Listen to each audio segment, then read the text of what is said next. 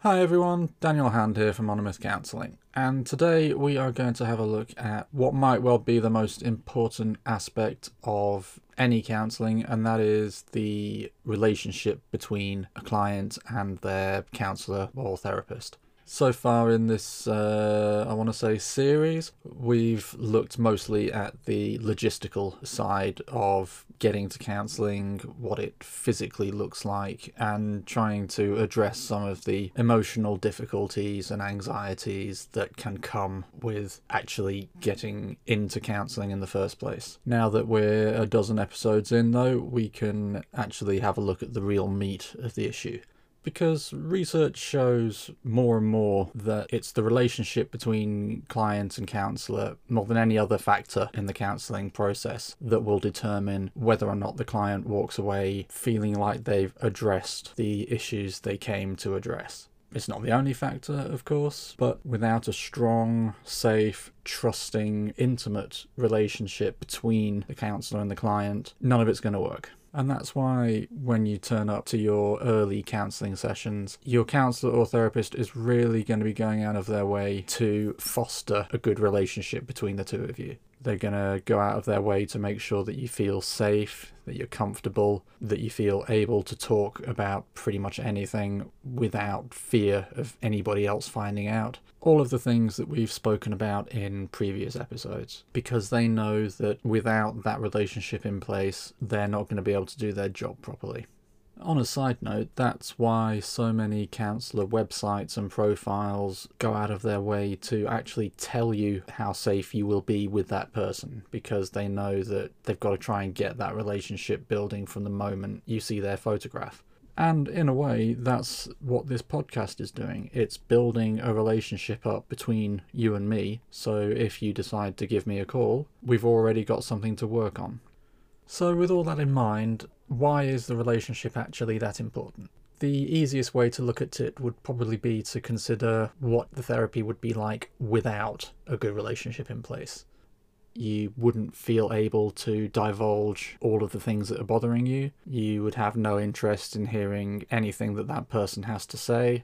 And you'd spend most of your sessions thinking how much you dislike this person, rather than thinking about how you yourself can feel better about whatever it is you came to talk about. But if you do have that relationship in place, you get all of those benefits, as well as, crucially, having somebody you feel is on your side. And for a huge number of people, having somebody on their side is just a completely new experience. For them, that could be the therapy right there. That might be all they need just to pick them up slightly.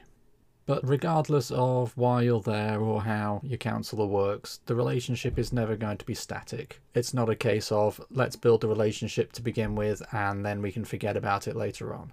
It's going to change and evolve moment to moment, session to session. Every time you open your mouth, every time your counsellor opens their mouth, the relationship is going to change somehow. What is likely to happen is that the relationship between you will probably take on one or other of a few actually quite predictable patterns. I'm actually going to leave the bulk of that topic for next week's episode, because it's quite a big subject for discussion. What I will say is that, to a certain extent, the counsellor will be approaching their work and their relationship with you from various different directions depending on their training and their theoretical approach. If they're a person-centered counsellor, they will be all about fostering the relationship, making sure that empathy, unconditional positive regard, and congruence are at the forefront of everything they do and say. The client is the expert in their own lives, and the counsellor is more a facilitator of change than an instigator of it. More psychodynamic or psychoanalytic counsellors will be much more, let's say, professional in their approach. They're the experts. You tell them what's going on and they will offer interpretations of the situation and draw your attention to various links between the past and the present and any defense mechanisms that might have developed over time. And then there's the more cognitive behavioral approach, in which the therapist will essentially act like a teacher. They'll sit you down, talk you through the problem, and help you come up with a solution. They'll even set you homework to do between sessions. Of course, there are dozens of other approaches and methodologies, and they'll each have their own specific take on how the therapeutic relationship should work. But to be honest, 99 out of 100 of them will be a variation of one of those three. So if you're sitting there listening to this and pretty much know what kind of relationship you'd like with a counsellor, that'll help you decide. As I've said, it's not the be-all and end-all. The counsellor's personality and your personality are just as important, if not more important, than the counsellor's approach, but it's a starting point. And on that starting point, we'll probably end this week's episode. Next week, we'll have a look in a bit more detail at how the relationship will work actually in session. So try and contain your excitement for the next week.